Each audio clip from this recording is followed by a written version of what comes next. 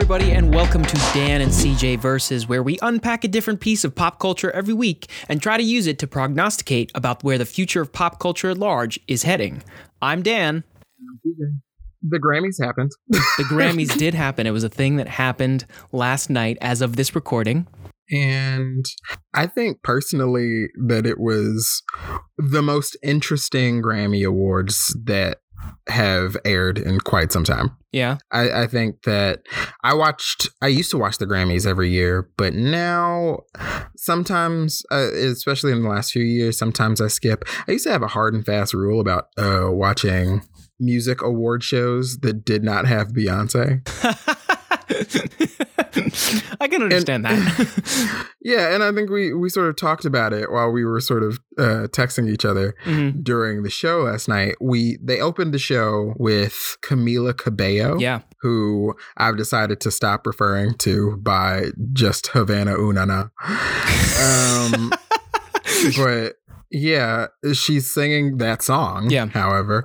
And they turned it into this medley thing where it was her and also Ricky Martin. In important Ricky Martin news, Ricky Martin still fine.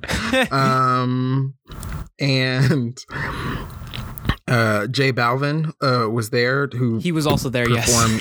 He was also there doing a very, very low register version of Miente. Oh, yeah. So out of his range.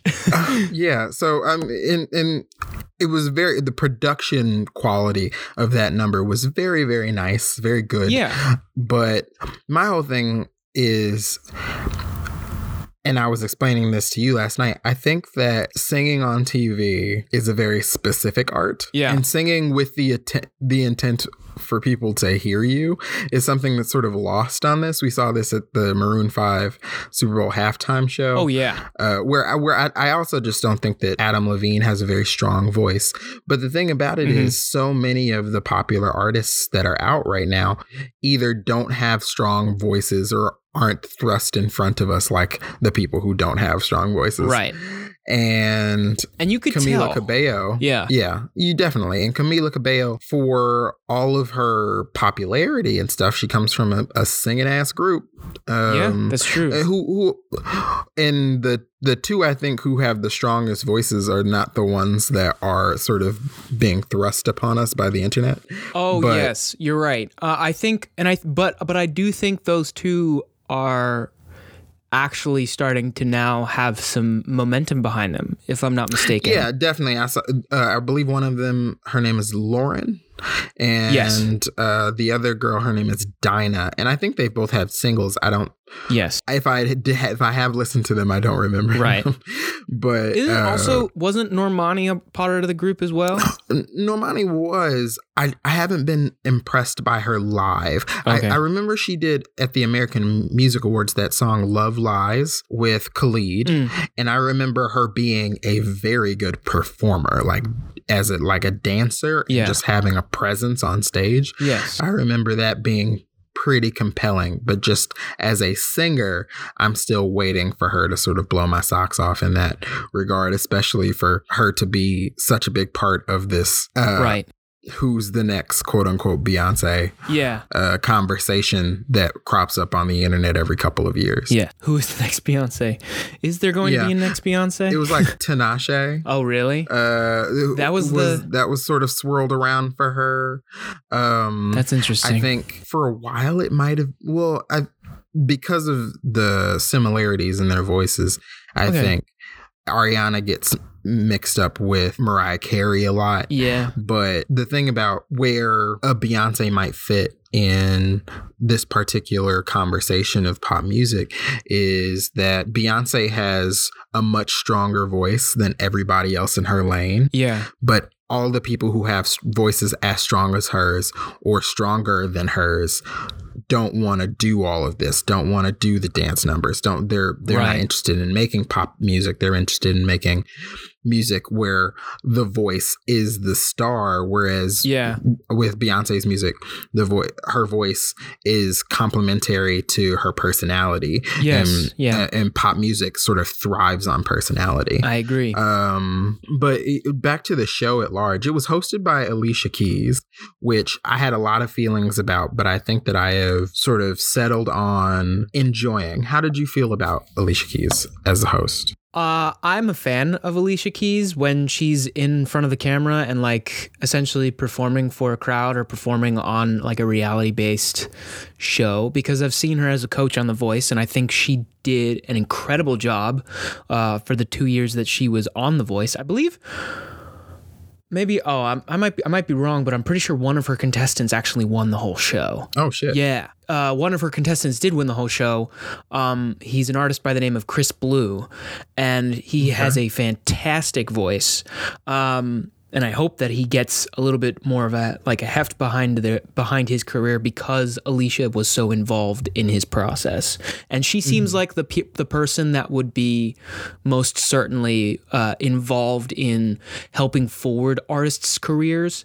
And I think you could tell that on this show as well. Like, she tried to set this tone that of like a very welcoming atmosphere, one that is very loving and appreciative of music and the people that are involved in making the music. Yeah, I think I tweeted last night that Alicia Keys seemed like she was just having people over for the Grammys. Like, hey, you want to all watch the Grammys? Yeah, well, no, I mean, just for her, her cadence of voice and stuff, like, because she was high as hell, but her cadence of voice and the way she was acting, even down to like the clothes she was wearing and that wrap with that really like comfortable looking flowy blue-green pantsuit or jumpsuit that she was wearing, where it just seemed like she was just inviting you in. She was just like, "Hey, baby, thank you for coming to the Grammys.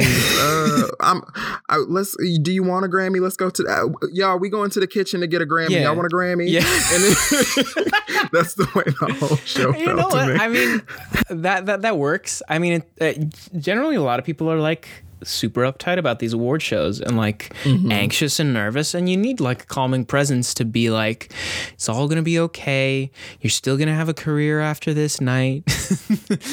Well, yeah, I think that she brought an energy, a vibe to the ceremony that you just don't get at award shows. Because I think that our two modes for award shows that everyone seems to recognize is the sort of manic and showy award show host. I think that Billy Crystal falls into that. I think that the tragic Anne Hathaway and James Franco year of the Oscars falls into that. Or you get into what Ricky Gervais does at the fucking Golden Globes, which I hate, which is everybody is there to get awards. And the Golden Globes are silly, but like the worst thing for me as a person who enjoys watching award shows for the most part, the worst thing that you can do is spend the entirety of the award show going, isn't this all stupid? Shouldn't we not even be here? Doesn't this make no sense? And no one finds it important? Because then why are we watching? That's true. You know? Because I think there's something to be said about these things being television series or TV shows as well as award ceremonies. And I think there should be pains taken to make sure that the people at home are entertained somewhat. I agree. You know? But at the same time, there is a function. And if that function is gone, to which I think one could argue that the function for the Grammys at least is going. Yeah, I would agree with that. If that function is gone, then why are we doing this? Yeah. I mean, you saw it on display when Drake accepted his award, and he started talking about, it doesn't really matter whether or not you have a Grammy. And like, I mean, like a lot of the instances. And the Grammy girl said, well, guess what? Tonight's show was brought to you by Aladdin. And we'll see you next year. You better go find Kiki, because you can't be on our stage anymore talking your bullshit. Well, I mean, the way that he spoke about that, I think spoke really intently to something that I kind of wanted to talk about in regards to what it was like. And it's the fact that we have so many different niche audiences with music now that like, what even is the point of having a broad stroke awards ceremony to honor these awards outside of what you're talking about in regards to it being a television moment that people can watch and talk about the next day. And I think that just lends to the fact of, you know, I talk about this a lot on my my show, The Mixdown, where it's like there are so many people making and putting out music all at once at the same time simultaneously. It is overwhelming, and it is overwhelming the amount of different kinds of fans that you come across and different kind of niche audiences that you come across nowadays in regards to who likes what and what artist is popular when. And so when Drake was like, yeah, the record industry might not understand you, but if you have an audience and if you have people that are singing your songs and are willing to invest the time to come out and see your shows and watch your music videos and all of your behind the scenes stuff and all that stuff, then you've won. You don't need a Grammy Award. And I think that was a really outside of the whole cutting off moment. I think that was really poignant, and which I think very much overshadowed his point. Yeah, it did overshadow his point. Yeah. Why was Drake there? Like, he wasn't supposed to be. Drake made a big deal, I think, a couple years ago about like not coming to the Grammys. Yeah. And I think a lot of Black artists do that because the Grammys have a long history of not recognizing or rewarding non-white talent. Right. Where when, you know, they're up for the top honors, your best new artist, or not best new artist, but your best album, record of the year, and stuff like that. Yeah. So, which was very disappointing because I know that a lot of people, I think because a couple of years ago there was a big upset because there were several big ones. 6 years ago, there was a big upset, but I think that the conversation around it, especially online, really, really took off when Beck, for his album Morning Phase, I believe, won Album of the Year over Beyonce Self-Titled. Right. And an album that the air was thick with that year. Correct. Like, absurdly thick with. and I remember really enjoying that Beck album. Yeah. Not as much as I enjoyed Beyonce's album, but I remember really enjoying it and not being terribly disappointed in being disappointed some, but not terribly disappointed because at least it went to like my other favorite thing. Right. Yeah. In that category. That's another thing. It's like everybody has more than one favorite horse in the race for album of the year for the most part, which is I was just glad it wasn't that daggone Scorpion. I was just glad that it wasn't, you know, it like this year, the album of the year winner obviously was Casey Musgraves for her album Golden Hour, which is an amazing album. One of my favorites of last year. It's crazy. One of her songs. One of her songs, High Horse, ended up on my top 50 favorite songs of the year. That is an insanely good album and the closest to perfect that a country album has been, in my personal opinion, in a very long time. I understand it now a little bit more, but I was genuinely surprised when I woke. I went to bed before Record of the Year and Album of the Year were announced, so I woke up and I was like, oh, okay. It was something completely different. I wasn't expecting it. I wasn't necessarily tuned into Casey Musgraves all that much. I had listened to High Horse and I listened to some of Golden Hour. And I told you this last night. I'm like, she's a cross between Karen Carpenter and Dolly Parton. She very much is. And I think that it's also opened up an interesting conversation because there's a lot of people trolling country stations right now online being like, oh, well, now you want to play Kacey Musgraves because she won Album of the Year at the Grammys? Because Kacey Musgraves made a lot of waves when she first started popping. Right. Where she was very outspoken about her support of the LGBT community. A lot of her songs sort of show a different and more somber and deconstructionist side of a lot of the like new bro country kind of tropes that end up in a lot of popular country music. Yeah. So she rubbed a lot of like big wigs in country musics. She rubbed them the wrong way. And so she doesn't get played on country stations and she doesn't really get played on pop stations, which I hope changes. Yes. Cause I love a crossover, but that was really surprising to me to see her win not only Country Album of the Year, because I think the general consensus was that was going to go to Luke Combs, who took it really well and in stride, I think, on Twitter. Yeah. But even though there were a lot of people who were just like, who's Kacey Musgraves? And I was just like, and it took everything in my power not to be like, to reply just like, who are you? Get some taste.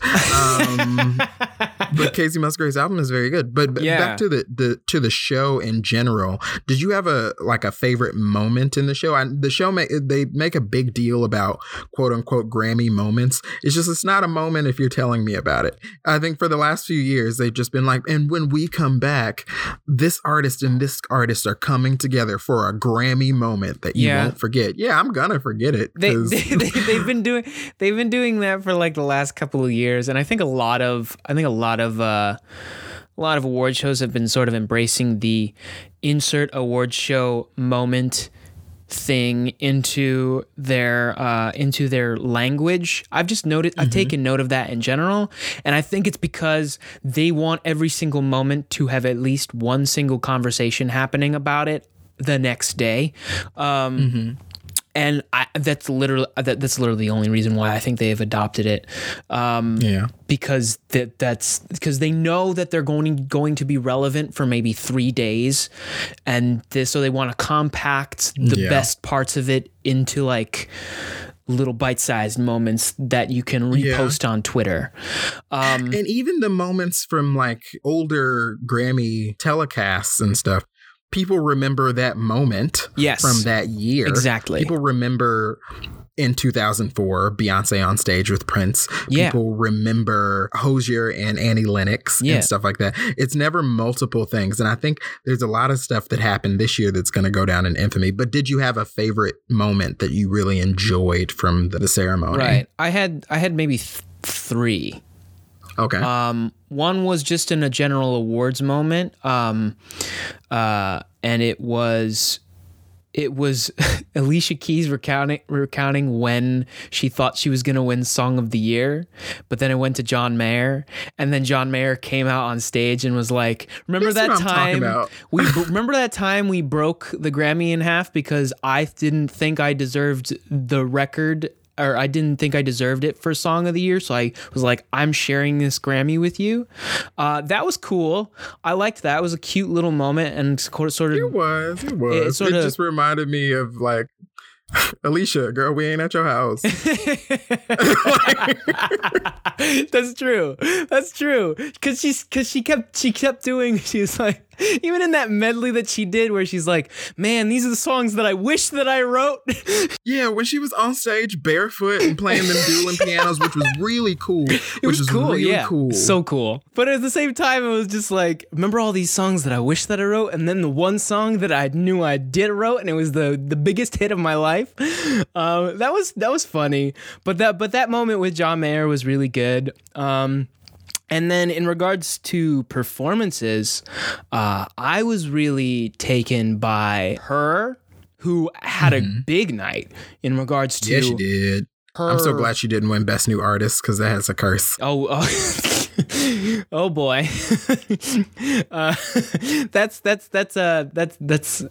That's interesting, especially given the status of the best new artist that won last night. But her performance was fantastic. In fact, I went and listened to the entire EP that song that she performed was from front to back today. Fantastic EP. I had heard that other album that she was actually nominated for already. But just like doing a deeper dive and seeing how she's honed her craft. And she's only 21 years old and has been like on RCA since she was like 7. Oh, I remember seeing her on Good Morning America when she was like 13. It's crazy. And so like this night was like, I think she's going to be one of the last like big label artists that were like super developed by like agents and reps and A&Rs and all that stuff. She's going to be the last big one to pop, because I think she's going to, I think now this is going to give her a much needed boost, especially with the performance.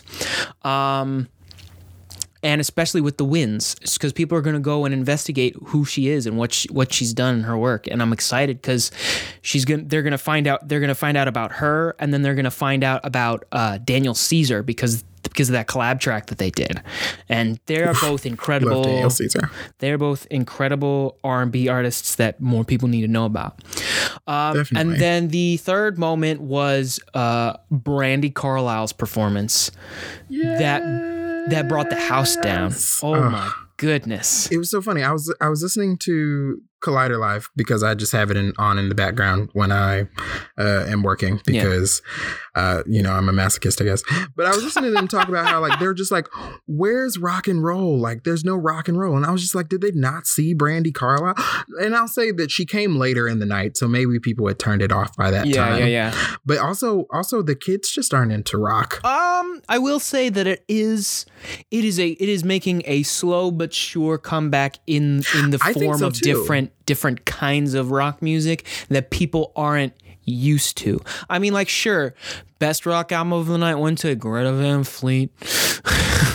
But I also think that the time for white men in t-shirts with long hair who are sweaty screaming into a microphone and singing about riding over the hills with my mighty steed as I strike down my enemies with my sword of power. Well, I don't think that kind of content is necessarily out of style, especially because I think one of the best rock efforts last year was that Ghost album. True. I know I let you hear that song Rats. Yeah. Oh, yes, that's true. Yeah, that was good. Like, if they really wanted a rock, like a classic-ish rock presence there, right. I think Ghost would have been very, very good. And they were nominated. Right. Cool. Which was cool. And they very honestly should have won over Greta Van Fleet.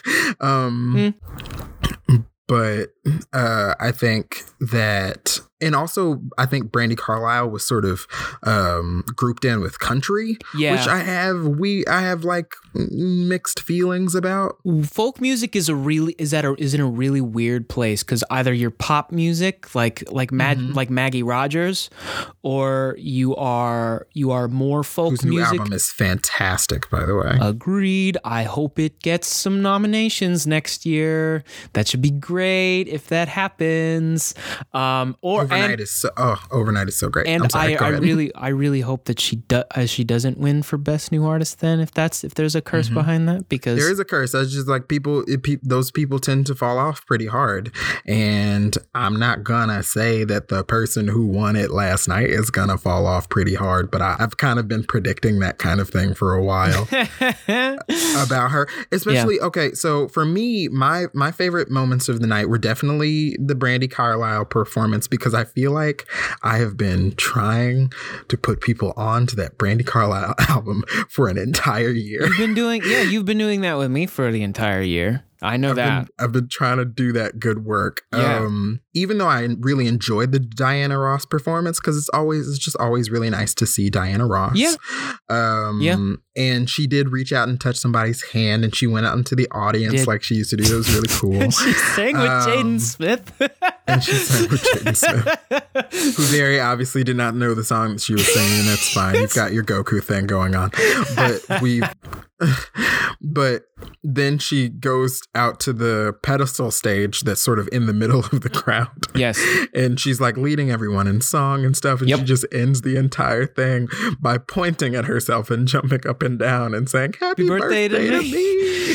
And you know happy what? Happy birthday to me, everybody. I told you this last night. I was in genuine shock that Diana Ross is 75 years old.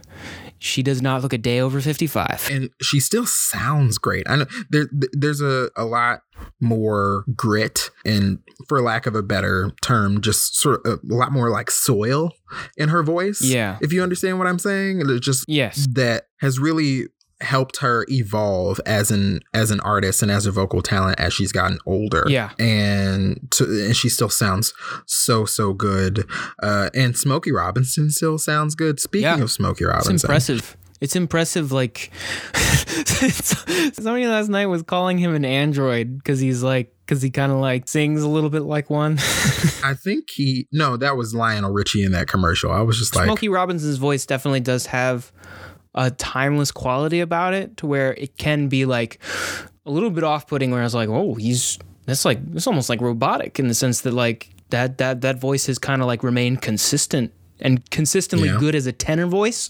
That's hard to do when you get into an older age. My other favorite moment of the night was Cardi B winning Best Rap Album. She's the first woman to ever win that. There was a lot of history made last night, especially with women. Yeah. I think that Cardi B, even though she was lip syncing, I really don't care about people lip syncing, especially rap, because rap is not about vocals. But and she performed Money, which is a song that I'm fine with, but it was a very good performance. Yeah. Especially because Cardi was a stripper, and strippers are show people. Right. But her winning and that speech was so affecting. Yeah. I loved every minute of it, even though it was basically ruined by that man that keeps embarrassing her. Oh yeah, man. But yeah, that was really cool, and I really liked how she didn't do it on stage, but backstage, she dedicated the award to Mac Miller and his parents, because they had said that if they were rooting for anybody besides him, it would be Cardi. That was really nice of her. And then it was like, man, the fact that she was getting so much flack for winning an award, which she had worked, from the sound of like the whole process of making that album, she worked day and night while she was with child. And like, that's an incredibly challenging thing to do normally. Like even if you were without child. Yeah, I think that there's also something to be said about the idea that Cardi is the people's champ, because we saw her rise up from, she was a stripper who got a chance to be on a reality show. Then she parlayed that reality TV stuff into a music career. Yeah. And we saw her improve, because those first two mixtapes of hers are kind of like, ugh. But like, and then she got better and she got better. And then she had her moment. Right. And she has made sure that she keeps working to make sure that moment doesn't stop anytime soon. And it was just really, really cool to see her up there. Yeah. And then I think if I had to only do three, I think my last favorite moment of the night was the very good but very short Aretha Franklin tribute. Oh, yeah. With Andra Day, who Andra Day gets invited to a lot of tributes for soul divas of yesteryear. She does. For her to have that one song, just a tangent about that song of hers. That and I rise up. Yep. That song. Okay, so it's covered by every single a cappella group known to man.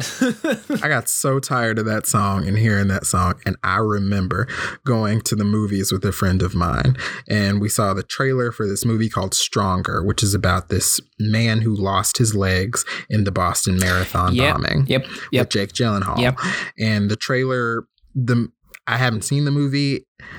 While I am sympathetic to the real life man, the movie didn't look particularly compelling to me. It looked very Oscar baity, very saccharine towards the end of the trailer, to the point where he is doing his physical therapy and stuff like that and just about to give up. And I turn to my friend and I say, if they play that Damn and I Rise Up song, I will walk out of the theater.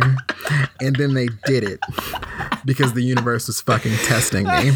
I was so, but yeah, anyway, Andra Day, she was there. Yeah. As well as Fantasia, who I love hearing Fantasia. She's so good. Fantasia does not get the roses that she deserves.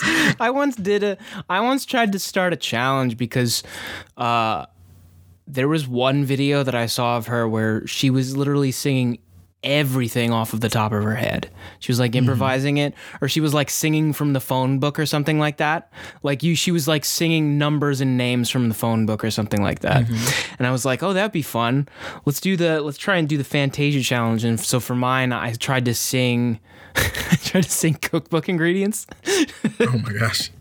I don't think the video is still up because it just was bad. I'm just gonna say it. So my singing is nowhere near comparable to Fantasia.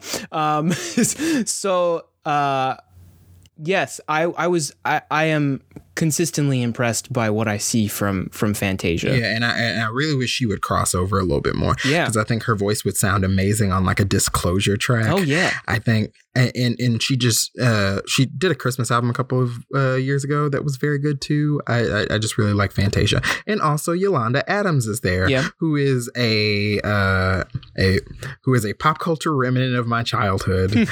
And I love her. I think she has a wonderful voice and a big voice, which she has to because she has a big mouth. Yeah.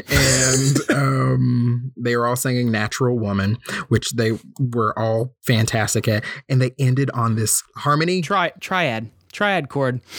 Oh, it's so good. It was so good. And I saw this tweet the other night that said, oh, I love it when Yolanda Adams is singing Sin. I thought that was the funniest thing in the world, because I think it was at the BET Awards last year where the Migos were on stage and they were doing Stir Fry, and they cut to the audience and the Yolanda Adams was singing along to Stir Fry, and then it became a meme all night that was just, how does Yolanda Adams know Stir Fry? But yeah, I think that was fantastic. In a night of ups and downs, I thought that was a standout moment, even though it was very short. Now, were there any moments that stuck out to you as weird or not great? I didn't particularly watch the weird moments. So what happened was, I went to do something else when Post Malone came on. Okay, so here's what happened. So Post Malone apparently was singing a song. And I want to emphasize singing because Post Malone is not a rapper. No, he's not. You can't put fake snares on alternative music and call it hip hop. That's not what hip hop is. Right. And he goes out there, and apparently he was supposed to be performing a song that he does with 21 Savage, who, if you have been living under a rock, is being detained by ICE because it was recently revealed that he was born in the UK and came over here when he was like 5. And it was weird that he didn't mention him at all. Yeah, that is weird. And that would have been important. That would have been important in general, just to like bring that up. Yeah, the only person who mentioned 21 Savage at all was, I believe his name is Ludwig. Is it Göransson? The man who did the score for Black Panther. Yeah, Ludwig Göransson, who did the score for Black Panther, and he also worked with Childish Gambino on the This Is America. Yep, and 21 Savage was one of the ad-libbers on This Is America. Yes. So in his speech, Ludwig was the only person all night that mentioned 21 Savage, which was insane. Yeah, that's unfortunate. Yeah, but then they had the Red Hot Chili Peppers come out and perform with Post Malone. I can only imagine that was when you said perform. Did you do a quotes thing? No, I didn't. It was weird. It was weird because I don't get the through line there, right. And I could see if Red Hot Chili Peppers came out to perform with like who were the guys? The Heathen guys. 21 Pilots? 21 Pilots. That makes sense. That is a 1-to-1. Yep. That makes sense to me. This did not. And I am also constantly in awe of how Post Malone could possibly ever in any timeline be younger than me, because won't drugs do it?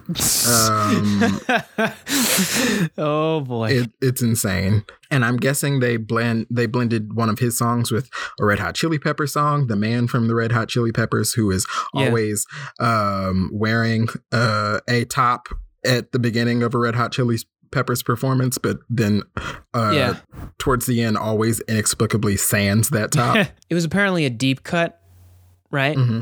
I know Californication and I know Danny California, but there's too much stuff to consume. Anything other than Danny California Can't Stop to most people is like a Red Hot Chili Peppers deep cut.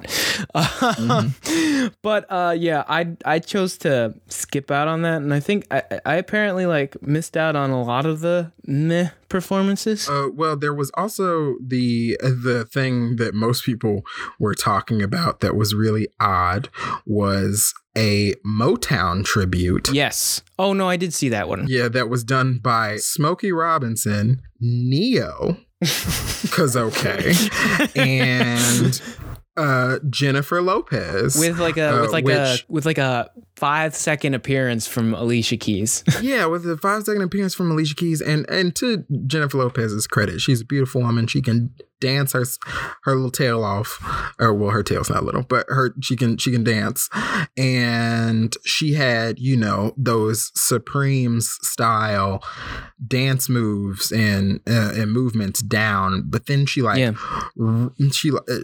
this sort of cloak on, and sort of was doubling as a dress, and then she sort of tears that off, and she's in a leotard. It's certainly. And she's doing. It was very not Motown. It was sort of a Vegas review version of Motown. Yes. Which I was like, okay. Yeah. It was good to hear some of those songs.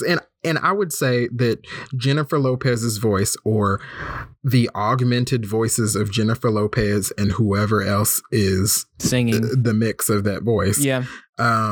Sounded very good on Square Biz by Tina Marie. Yeah. I wouldn't mind Jennifer Lopez in a Tina Marie tribute or something like that, but it was just really, really odd and really tone deaf, especially when Diana Ross was there. Right. I don't know who this was for. Yeah. I thought it was just weird. Again, like you mentioned, You have a host that is primarily also raised on that kind of music, and that grew up with that kind of. You have so many different artists who are more geared towards that style of music. Not to say that J-Lo probably didn't grow up with that stuff in her household and all that stuff, but just there were so many black music that was sang by black people. Yeah, and exactly. It's very odd to sort of center a Latina artist who doesn't have a particularly strong voice, which was one of the tenets of Motown. Right, is big voices singing these songs. Yeah, it just seemed really bad optics wise. Yeah. And the dance, even the dance moves stuff. That was secondary to the primary focus of what Motown was all about, which was the vocals, the different kinds of vocal harmonic stylings of the different kinds of groups that came out of that era. That was what was essential about Motown that was not captured in that performance. Well, before we get out of here, I really wanted to talk a little bit about the place of award shows in pop culture right now. Sure. Do you think that there is still if the Grammys is just going to be a showcase for popular music, or what the record industry wants to sort of position as popular music, then what is the point of the awards? Because they give out most of the awards off screen now. Yeah. I don't know. I think I've noticed this with pretty much all the award shows that have come in this year at this point. A lot of people are calling into question, like, what's the point of the awards? I think we inherently have by nature we are still very competitive, even though we are now in a culture of doing our best to be as inclusive as possible. I still think that there is a undercurrent of competition that people are excited by, and it's not necessarily a bad kind of competition. I think competition between music artists can be really exciting if they're inspired by each other and putting out works to sort of, like, I don't know, have like a little, like, almost conversation back and forth. I think is really cool. You have examples through history, like the Beatles and the Beach Boys and Michael Jackson and Prince, of just like them trying to do the one-up kind of game, where it's like they put out a great work and then they respond, and then the next artist responds with another great work. I think there's that. I think the value of it being an awards show is that music is becoming a lot more of a visual medium. And I think this is evidenced most by the winning song of the year and record of the year, which is "This Is America," a song that is so fundamentally tied to the visuals that were released with it, to the point where it is now. It also won, I believe, Best Music Video, and I think there's something that a lot of people are drawn to. Visually nowadays that just sucks people in, and because we're becoming a much more visual culture in general, that you have to have these moments like the Grammys, or at least some sort of live performance type thing. Because, like, if there wasn't the Grammys, then there would just probably be like, it'd be cool if there was like this little mini festival thing in where like all the winners performed in one shot and one night. That could be cool. But I think. But how do you get all those people there without some incentive. Sort of incentive, yeah, like a Grammy award? Right. Yeah, I can see that. But yeah, I think the opportunity to get new audiences, get a new reach by way of performing visually, by doing what they do in a concert to a crowd is a good incentive.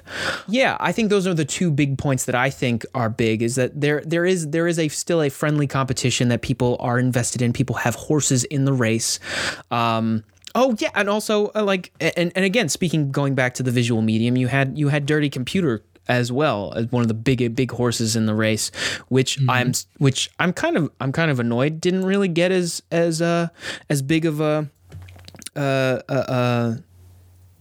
acknowledgement from the Recording Academy as I'd hoped, because it is a very singular album, and it is a very singular visual effort as well. Yeah, those are kind of my thoughts.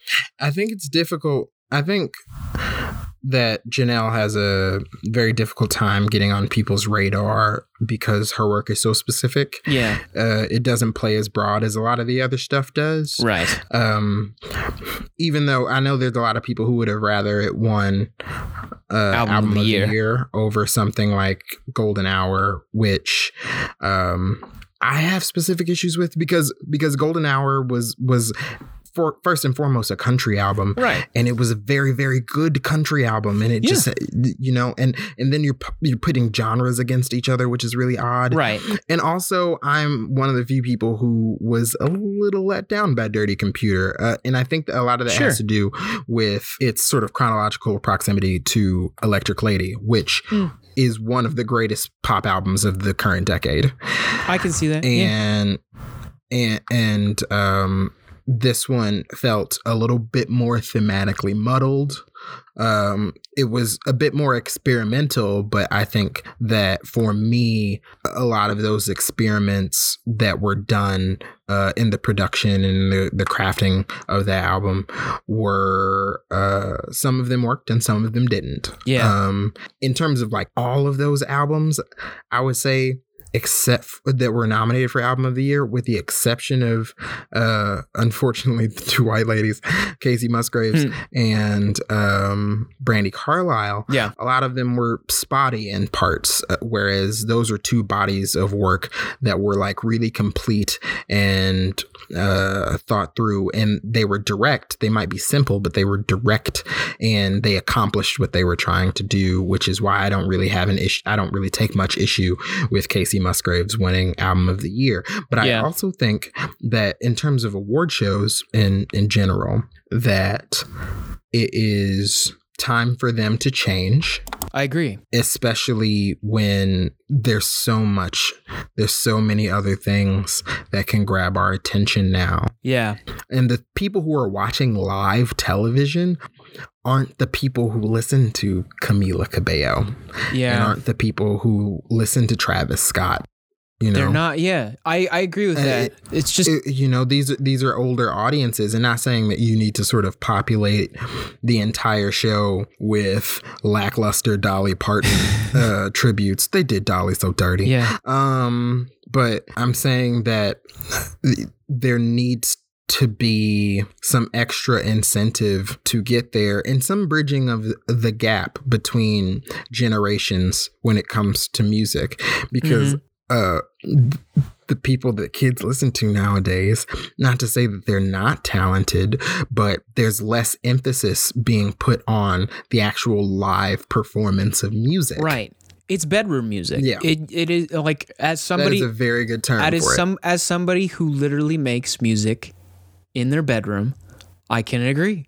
Like, I mean, there is a lot of people that, because of the proliferation of music technology, are not as polished and have not had the proper training, and just are able to pull out like an MPC little mini keyboard and beat pad that you can get for $90 on Amazon, plug it into their free GarageBand app that you can get on a Mac computer, and just make a song.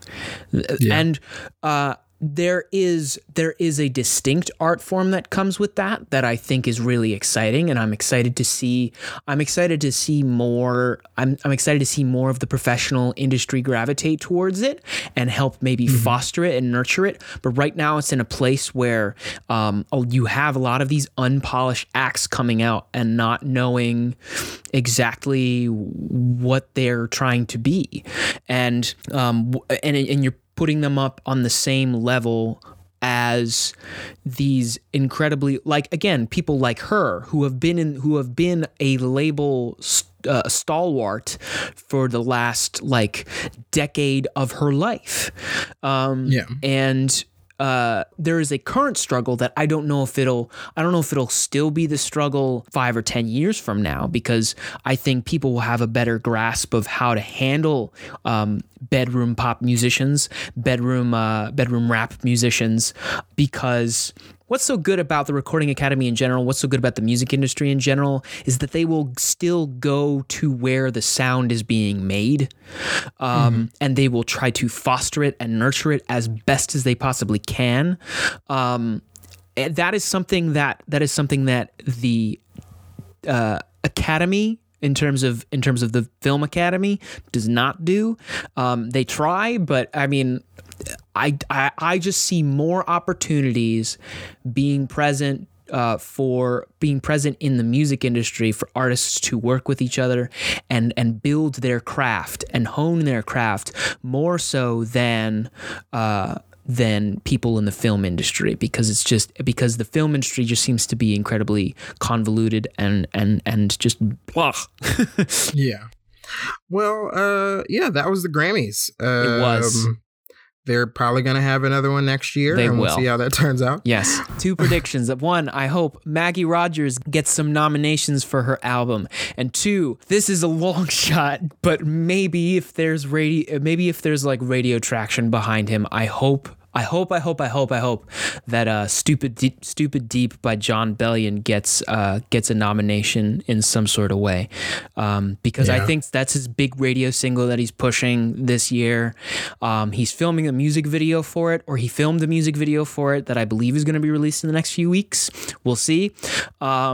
and I'm really stoked for it. And I think that song, if it's treated in the right way, it will reach a lot of people on a very profound level. And I am going to predict and hope beyond hope that Lizzo gets to perform Juice at the Grammys next year, because that song is amazing. It is. And she deserves. I've been following Lizzo since I was a freshman in college. She's so great, and she deserves the world, and I hope to see her there next year. Did you see that tweet from Play Cousin Podcast Infinity Pod host Scott tweet? He wrote, Lizzo went ahead and made a Bruno Mars song, but performed it better than Bruno Mars ever would. Look,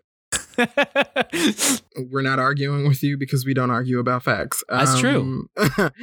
So, yeah. Where can people find you on the internet, Dan? Well, hold up. Are we going to do Flatlines? Oh, yeah. Damn it. Well, I'm so tired. We'll just do one. We'll do quick ones. Yeah, we can do a flatline. Do you have a flatline this week? Sorry.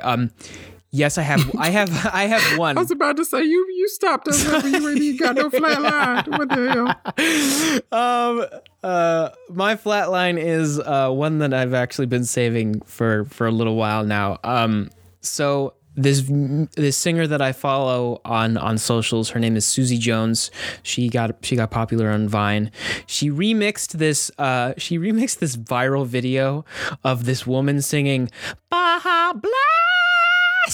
Oh God. And she mixed in the high note of a singer from another band. The band's name is Lawrence, and the lead singer's name is Gracie Lawrence.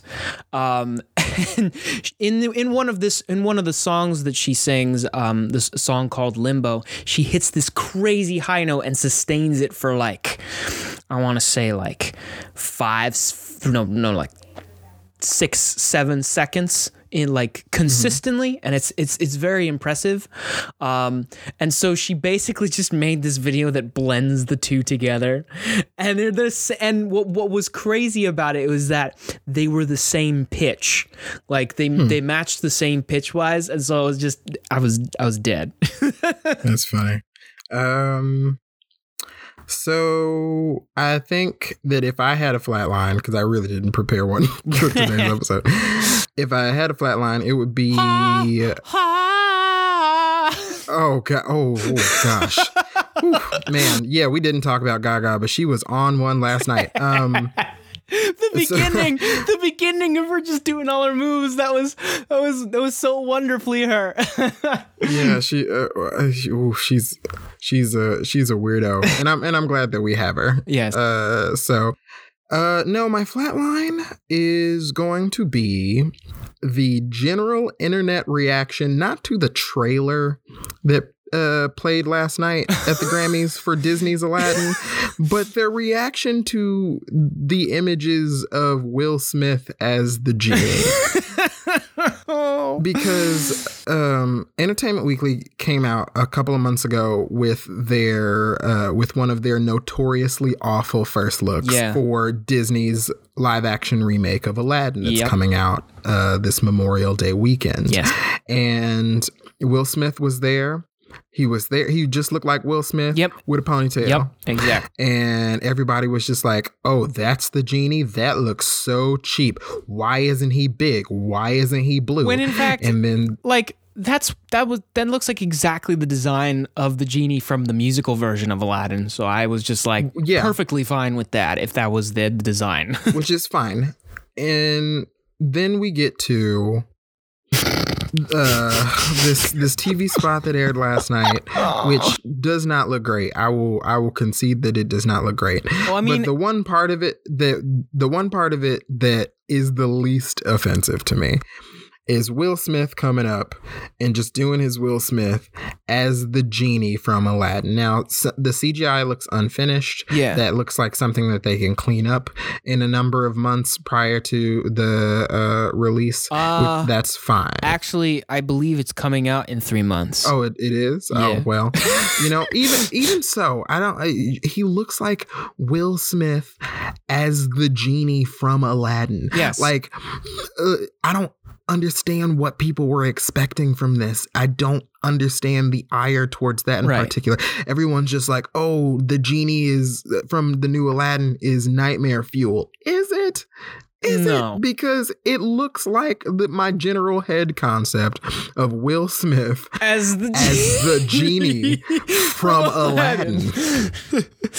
Yeah. So I was genuinely surprised. I was genuinely surprised about the reaction to Will Smith as the genie because, I mean, I didn't expect anything other than that. Yeah. To be honest. And also maybe I can be removed from this a little bit because I don't particularly enjoy the original Disney Aladdin. Yeah. I like A Whole New World. I like A Friend Like Me. I like that song. Yeah. But that movie itself is not even in my top 5 of that decade. Yeah. That'll certainly, The Friend Like Me is going to be a very strange one.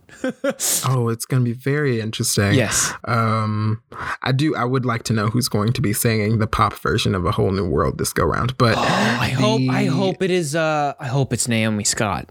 I hope it's Naomi Scott. Well, yeah, I guess. Because I mean, like that would be awesome if it could be like instead of like somebody dubbing them over getting her like voice, a whole new. Yeah. Well, she's likely going to be singing it in the movie. I'm just talking about like the version that plays like over the credits. Yes, I can see that. Yeah. Yeah, that's my flatline.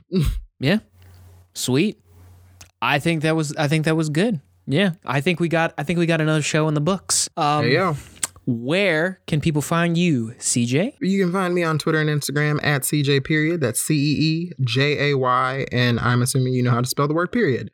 I have another show. It's called Below Freezing with CJ and Micah, where me and my friend Micah Black unthaw a brand new movie every week and find out whether or not it is still fresh or freezer burnt. The movies that we review and unpack are movies that come in at or below 32% on Rotten Tomatoes. Yes. 32% below freezing. Yes.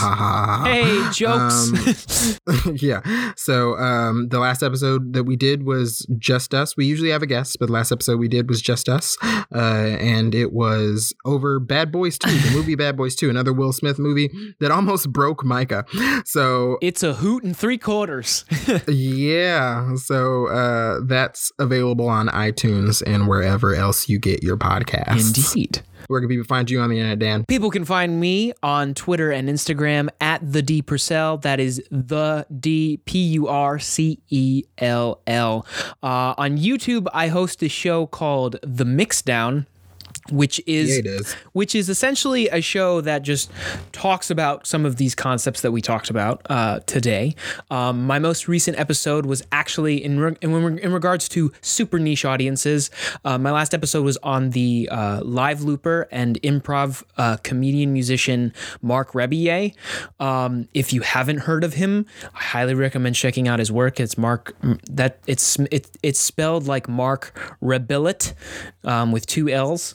That's how I was pronouncing it before I watched the episode. So. And he's very good. He's a riot when you watch his performances. And I wanted to sort of make a video to showcase my appreciation for that and how he kind of taps into this whole kind of notion of virality and being sort of like a viral video or a meme. And then I have a song also on that channel as well that I performed. It's called Day by Day. And I can confirm, this is exclusive news, that by the end of the month, I'm going to have another... It's going to be in a Kia commercial? No, unfortunately. I'm confirming that I have another song on the way. It is a rework of a song that I have that's been out for a very long time. It's called Find Your Song. I decided to rework it in the style that I'm kind of operating in, which is kind of like this hop, skippy, trip pop kind of thing. I'm excited about it because I'm working with a real producer this time as opposed to just me.